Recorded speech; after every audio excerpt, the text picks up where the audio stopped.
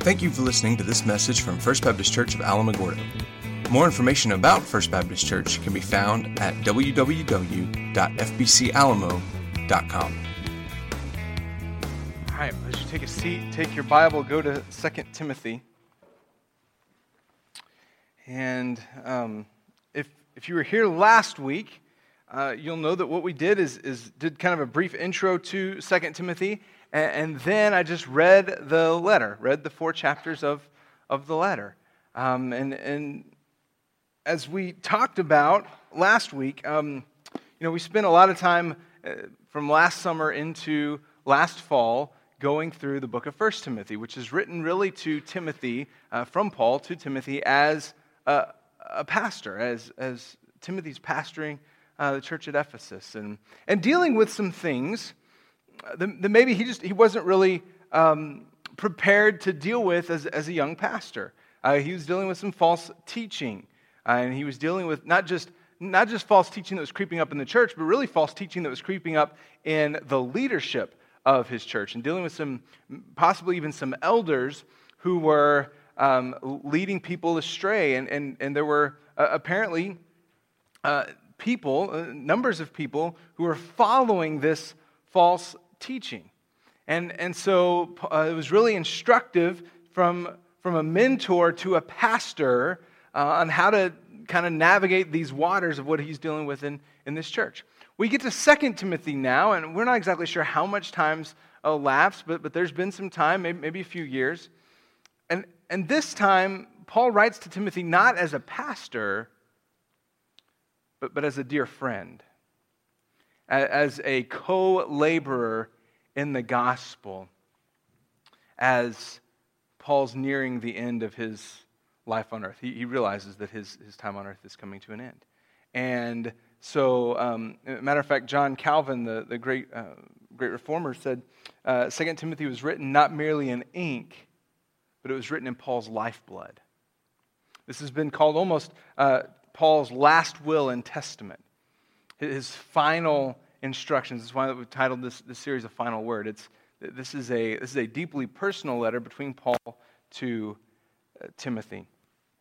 So these are the words of a man who knows that his time on earth is drawing to a close. And as we're going to see this morning, as Paul begins this letter, what he's going to do is remind Timothy of his calling. He's reminding Timothy of what it means to be a godly leader.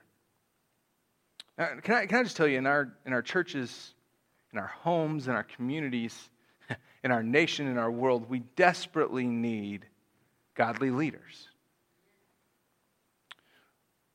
Particularly godly men. But we need godly men and women who will lead in their homes, in their churches, in their communities.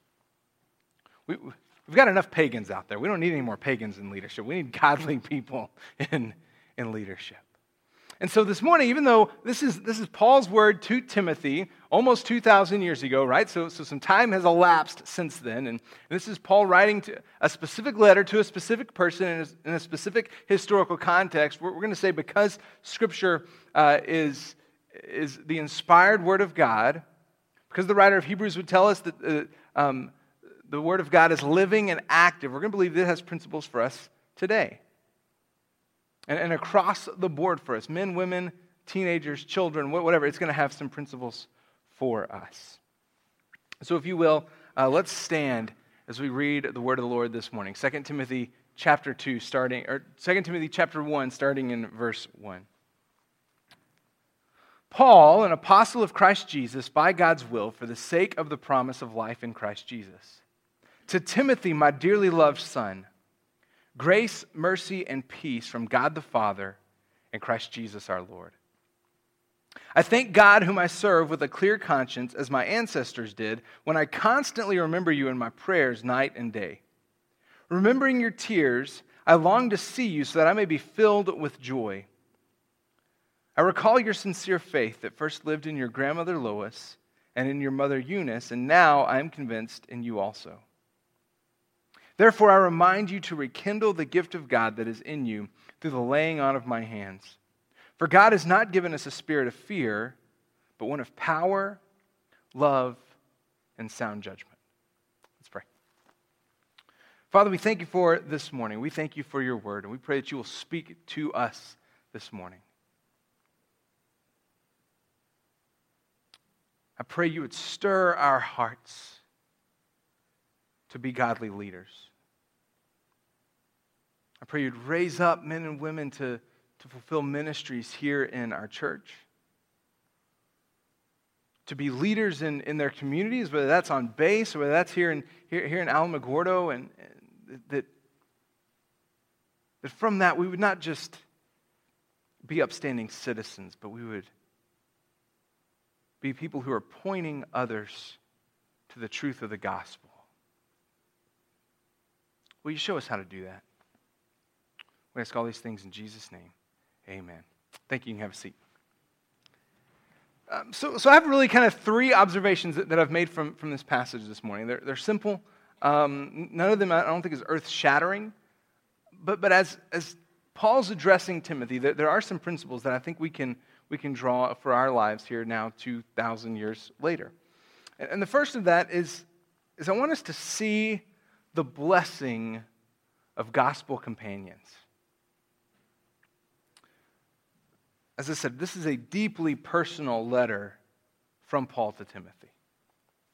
First 4 verses, he says, Paul, an apostle of Christ Jesus by God's will, for the sake of the promise of life in Christ Jesus. Now, that's kind of a weird way to write a letter, right? Especially to someone who's already familiar with you. So that would kind of be like me writing to Michelle and saying, Kyle, pastor of First Baptist Church, soon to be Dr. Kyle Beer, right? Like writing that to my wife. That's kind of awkward, right? So what we think is that this letter was meant not just for Timothy, certainly for Timothy, but also it was meant to be read at the church at Ephesus. So Paul this is kind of his standard introduction. He'll remind people of his qualifications, in case there were some skeptics there who were wondering, who's this guy Paul? Why on earth is he writing to us? Why should we care what he has to say? He's going to remind them he's an apostle of Christ Jesus and for the sake of life.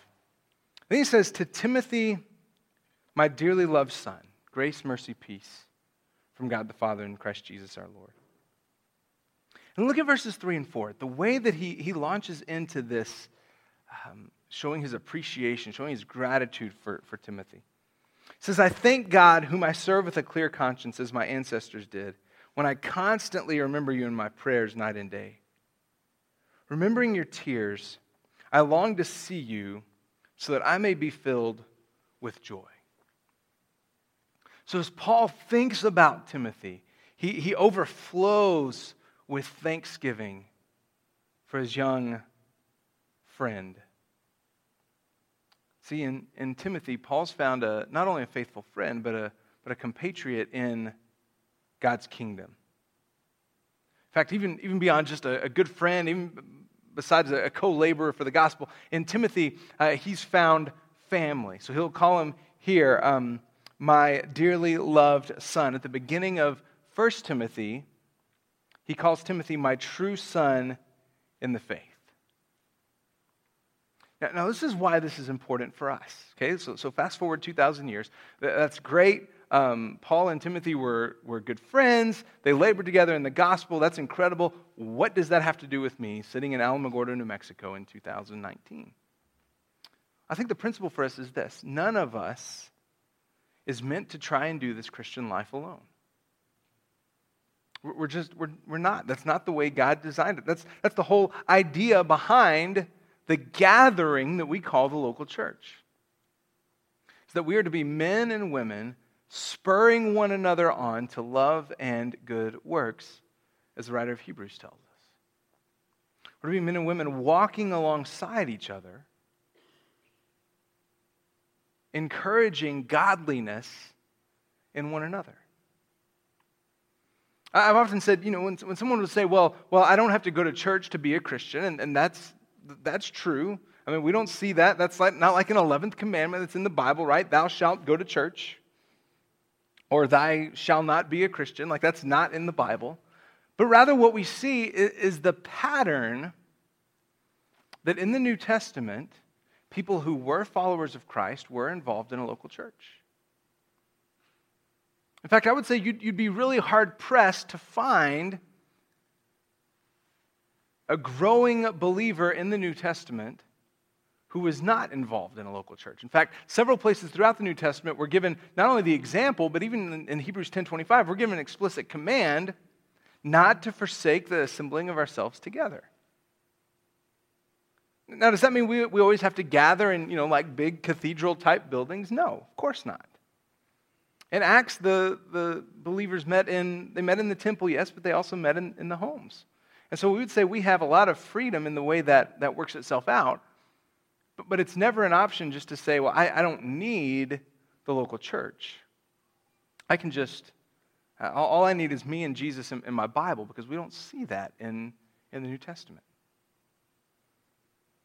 Rather, what we see is people called to love the things that Christ loves. And in the New Testament, the local church, the church is called the body of Christ, or the bride of Christ. And you don't really get to tell a man, I like you, but dude, I can't stand your wife, right? I don't suggest having that conversation, okay? That's not a good introduction, okay? You're cool, but bro, this bride, she's got to go. No, no, you can't do that. All right? So here's the thing. We all need gospel companions, okay? For one thing, that's how we pass the faith along. And we're going to get here, so I don't want to jump too far ahead, but 2 Timothy 2:2 says, "What you have heard from me in the presence of many witnesses, commit to faithful men who will be able to teach others also." What we see there is a multi-generational pattern of discipleship. In fact, in this simple verse here, Paul has his spiritual great-grandchildren in view.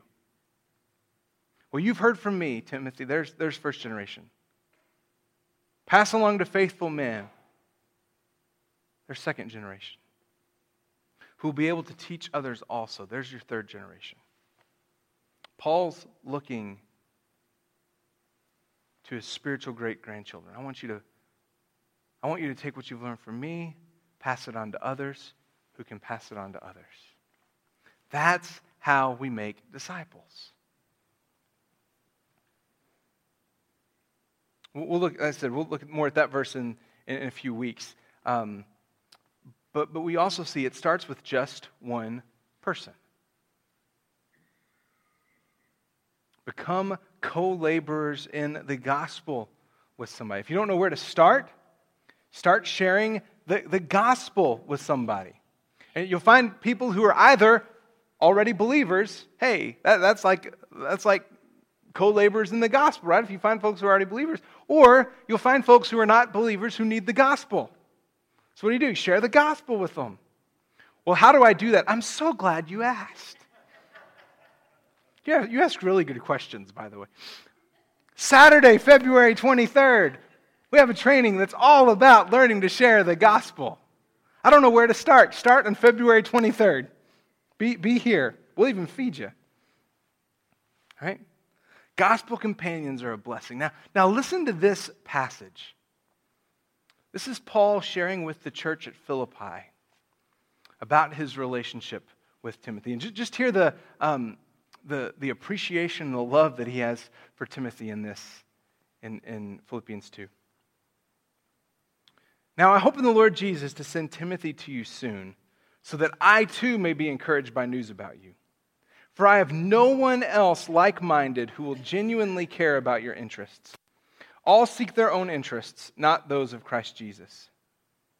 But you know his, Timothy's, proven character, because he has served with me in the gospel ministry like a son with a father.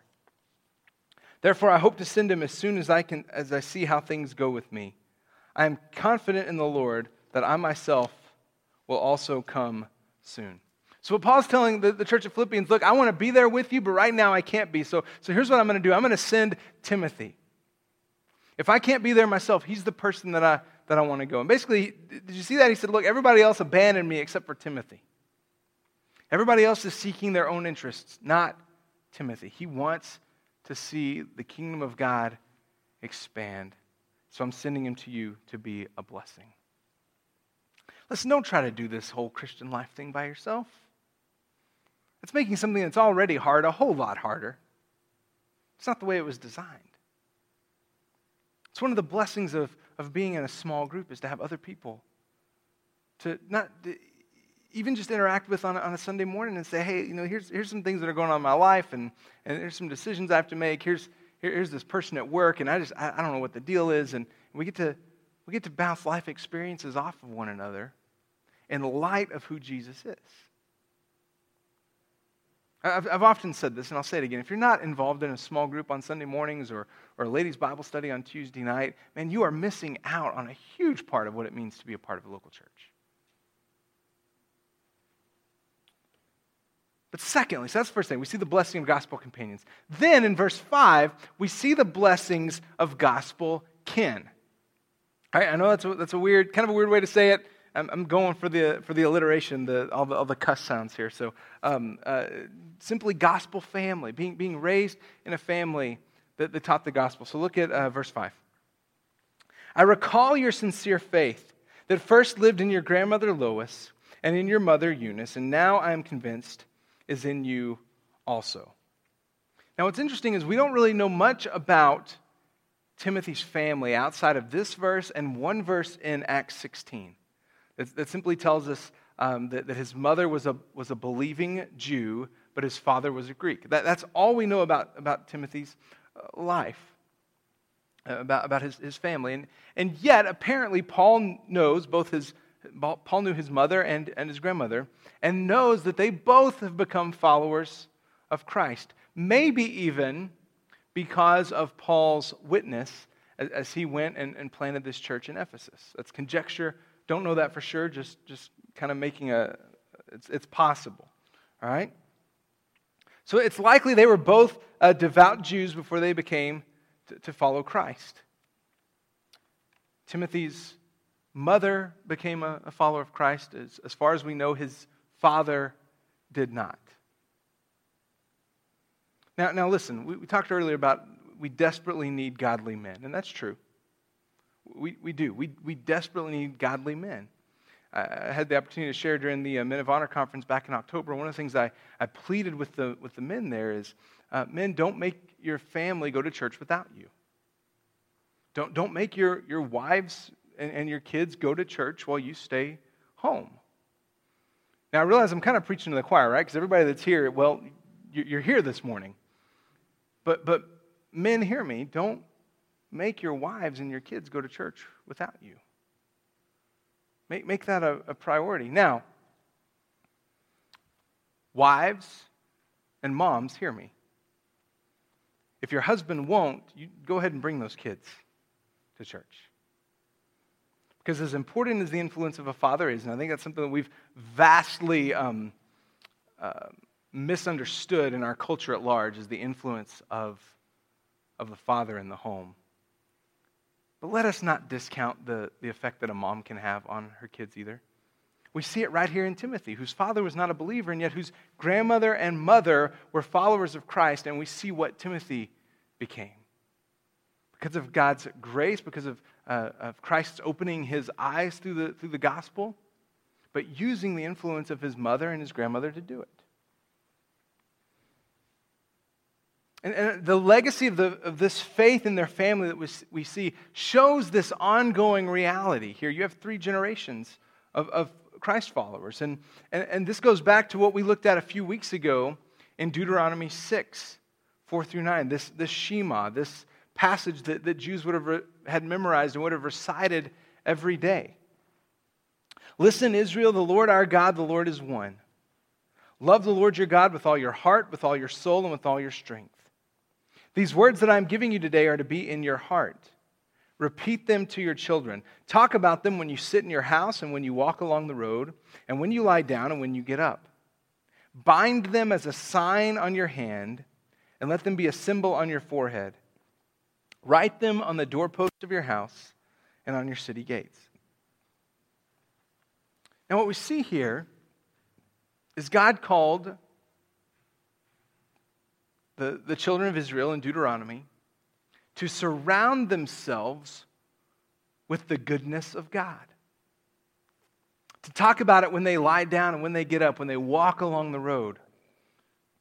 to bind them as signs on their hands and on their foreheads, to put it on their doorposts. In other words, they wanted to encounter the commands of Christ everywhere. They wanted to be reminded of what God had done for them moment by moment throughout their day. And what I love about this is, like if you look at that passage, there's not a command, all right, you got to sit down and you got to have like a 45-minute devotional with your family before you put your kids to bed. Thus saith the Lord, right? That's not the way it works. Rather, if you notice, it's as you're going, right? As you're already going about your day, talk about the goodness and the faithfulness of the Lord. What a concept, right? That we would be so immersed in the gospel, we'd be immersed in who God is, that we can talk about it even like while we're driving to Walmart to go get groceries. Or we're on our way to and on our way from church. What an idea. Now, I talked about the blessing of gospel kin. So let me say real quick, I understand that not everyone was raised in a Christian home. Now, I'm going to assume that we're here this morning because each of us has come to know something of the grace of God. Whether you would already say you're a believer and a follower of Christ, or if you're just, I'm just here kind of kicking the tires on this whole God and church thing. Let me just simply say that it's true you can't change the way that you were raised, right? But what we have control over is the way we raise our own families. I mean, I was blessed with being raised in a Christian home. I used to joke, I was in church 9 months before I was born. I was on the cradle roll perhaps before I was born. Definitely was on a Sunday school roll before I became a believer. That was my life. Parents weren't in ministry. My dad was a cotton farmer. He served as our Sunday school superintendent for a little while. My mom worked in the nursery. But we were, man. I mean, every time, Sunday morning, Sunday night, Wednesday night, I was in the church. Now, you can't change the way that you were raised if you weren't raised in a godly home, but what you can do is change the trajectory of your family from here on. And never discount the blessings of raising children in a godly home. And I would say this, it's never too late. Even if your kids are grown and out of the house and you'd say, man, I'm not sure I did such a good job in discipling my kids and all that, let me tell you, it's never too late. It's one of the wonderful mercies of God, right? He said his mercies are new every morning. It's never too late for a fresh start.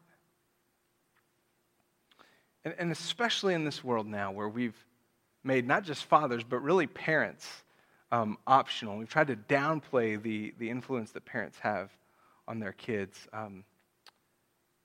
I've read a lot of surveys, not only for schooling, but just kind of in general, trying to figure out how spiritual formation works.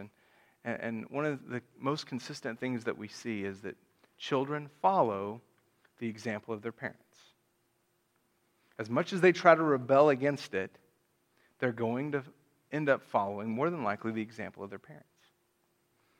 So that becomes huge for us then in spiritual formation. So we have the blessing of gospel companions, the blessing of gospel kin. And now here's the last thing I want us to see. We need to experience, or we can experience, the blessing of gospel courage. Verses 6 and 7. Paul says, "Therefore I remind you to rekindle the gift of God that is in you through the laying on of my hands. For God has not given us a spirit of fear, but one of power, love, and sound judgment." Now, just from some things that we've seen through 1 Timothy, some things we see here, we think that Timothy might have just been kind of a timid person. All of a sudden he goes into this church as certainly an elder, maybe what we would, kind of the first century equivalent to what we would call a lead pastor, and he's dealing with wolves in his church. He's dealing with false teachers that are leading people astray. And we kind of get this idea that Timothy's one of these guys who's like, man, I don't know that I can handle this. I don't know if they're going to listen to me. Maybe even like a lot of pastors do sometimes, like, what on earth did I get myself into? he gets into this church, starts ministering to them, and he says, wait, like, these folks are messed up. I didn't realize quite what I was signing up for. I'm not sure if I'm ready for all this. So it was maybe a little timid. And Paul just reminds him that, Timothy, God's not given you a spirit of fear. But he says one of power, love, and sound judgment. Those realities should cause us to respond with courage. Now, the call to rekindle his faith in verse 6 I don't think it necessarily means that like Timothy's flames going out, right? That he's losing that zeal for the Lord that he had. But it's just a reminder to keep feeding, keep feeding the fire. Not to let it go out, not to let it diminish. And maybe he is getting weary. As we talked about, he's dealt with some significant challenges in his church. And so maybe Paul just simply feared that Timothy was getting kind of burnt out, that he was getting weary, and he wants to just encourage him to keep going strong. Serving Christ can be difficult. Being a follower of Christ is a hard thing. In a lot of ways, it goes against almost all of our natural inclinations. It certainly goes against what our culture would say is normal. Which is kind of funny because normal keeps changing, right?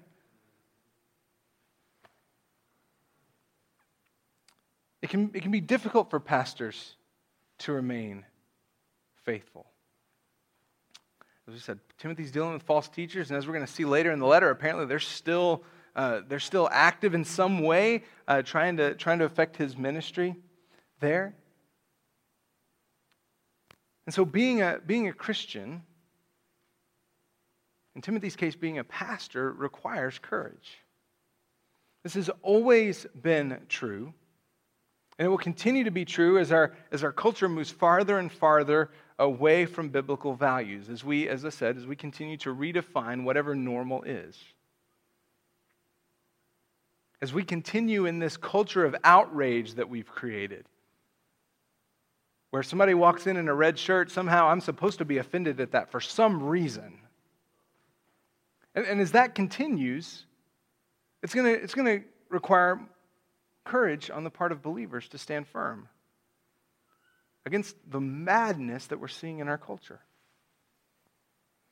We need courage, and thankfully God has given us courage. He's given us this command, don't be fearful. I've not given you a spirit of fear,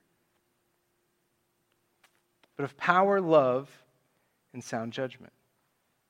Now, it's been said, it's been rumored that the phrase "fear not" or "do not be afraid" or some form or some combination of those is listed in the Bible 365 times. I've read that. Now, I'll be honest, I have not gone through and personally counted them, okay? So I can neither confirm nor deny that that's accurate. But what I am confident in saying is that the command, do not be afraid, do not fear, is one of the most often repeated commands in the Bible. And as we've talked before, right? If you see something that's repeated over and over again in Scripture, it's something God's trying to get through to us. And I think that's true because I think God understood that we as people would wrestle with fear. He wants to remind us over and over again, don't fear. Because if our identity's in Christ, if we're followers of Christ, if you've come to know Christ Jesus as Lord and Savior, then here's the thing that removes fear. It doesn't matter what happens to you here. I mean, we're all going to die eventually anyway, right? There's only one way this life ends. Nobody gets out of this world alive. The rate of death is remarkably high. So listen, like the worst thing that could possibly happen to me here is that I die, right? Remember what Paul said as he kind of neared the end of his life? To live as Christ, to die is gain. Like, I've got some work to do, but you know what? If they decide to kill me, praise the Lord. That's why Paul confounded his captors, right? Drove his guards crazy that he was attached to. Hey, what are we doing today? Oh, we're going to torture you. Cool. Pray that I'll come to know the sufferings of Christ, to be able to share in those with him, and rejoice that I was counted worthy to suffer with Christ. Well, fine then, we're going to kill you. Cool. To die is gain. Let's get it over with. What if we release you? Then I'll go right on preaching the gospel. We'll bring you right back here. Okay. Like, what do you do with somebody? That's their mindset.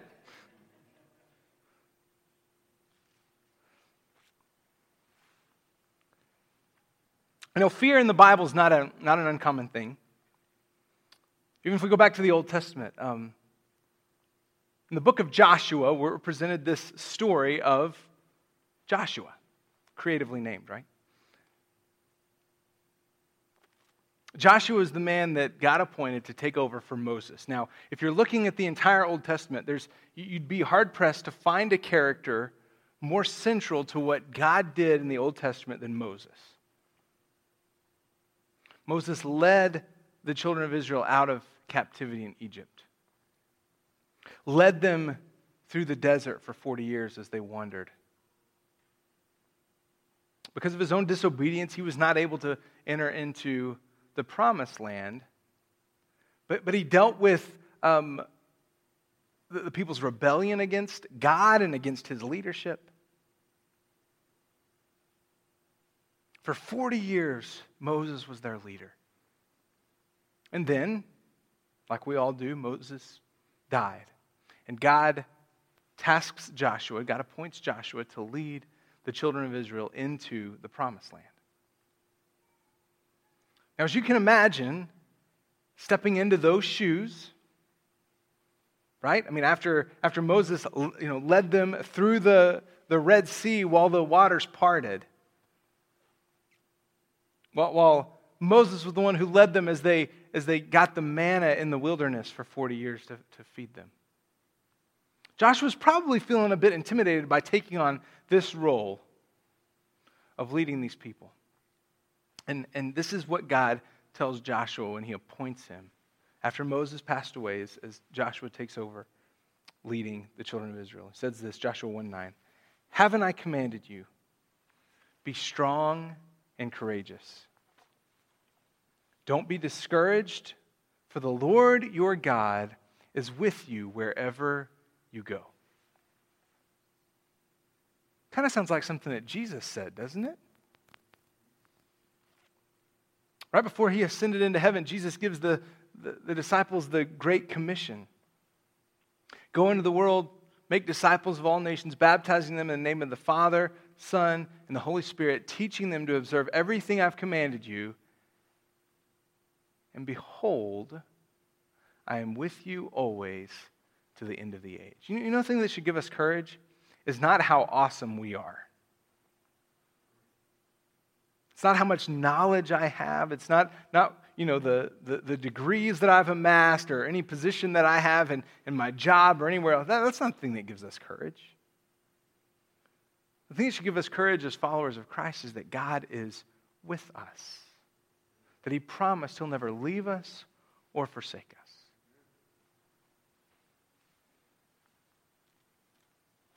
That should give us courage to be vulnerable with one another, right? Which is what's required if we're actually going to have gospel kinship and gospel partnership with one another. It's what will allow us to dare to try to raise godly kids in the middle of this wild culture that we're living in. It's also that thing that will give us courage to share the gospel when, a lot of people like to complain about life, right? I mean, I don't know how your job goes. I'm assuming that tomorrow morning somebody's going to show up and they're going to talk all about their weekend, and it's just going to be like they're chasing their own tail, trying to find happiness and wondering why they're not getting anywhere. We have the answer for that. Sometimes it just requires courage and wisdom, depending on where you work, and how to share some hope of the gospel with them. I'm just crazy enough to think that we have the courage in Christ's presence with us to do that.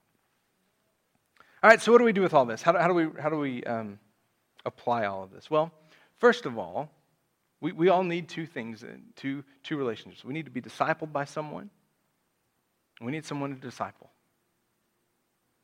That doesn't mean you have to sit down for an hour every week with somebody, but you need someone who's pouring into your life, whether that's a small group leader or an older believer, someone who's walked with the Lord longer than you. You need someone who's pouring into your life, and you need to be pouring into someone else's life. That's how we do what 2 Timothy 2:2 talks about. Second, I wonder how we are proclaiming the gospel to our family. Look, if you have your own kids, right there, like God has given you disciples to reach the nations, right there in our home. If you don't have kids at home, you still have children who are alive who you can pour into. And look, if you don't have your own children, God still placed people in your life whom you can share the gospel with, whom you can disciple. And then finally, I wonder if this morning we're in need of godly courage. Right? So maybe you're timid about sharing your faith, and practice and training can help, but sometimes that just takes us like swallowing hard and opening our mouths, right? Praying, Lord, give me courage, give me wisdom to what I'm about to say, protect me from saying something stupid, and let's go.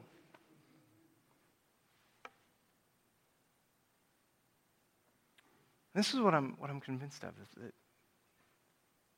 that God will give us these things.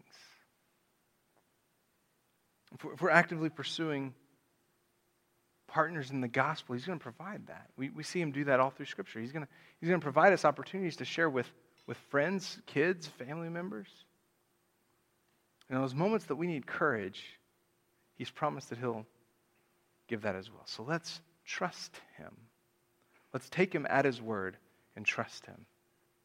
And see what happens when He does in our own lives and in the life of our church as a whole when we obey Him. Let's pray.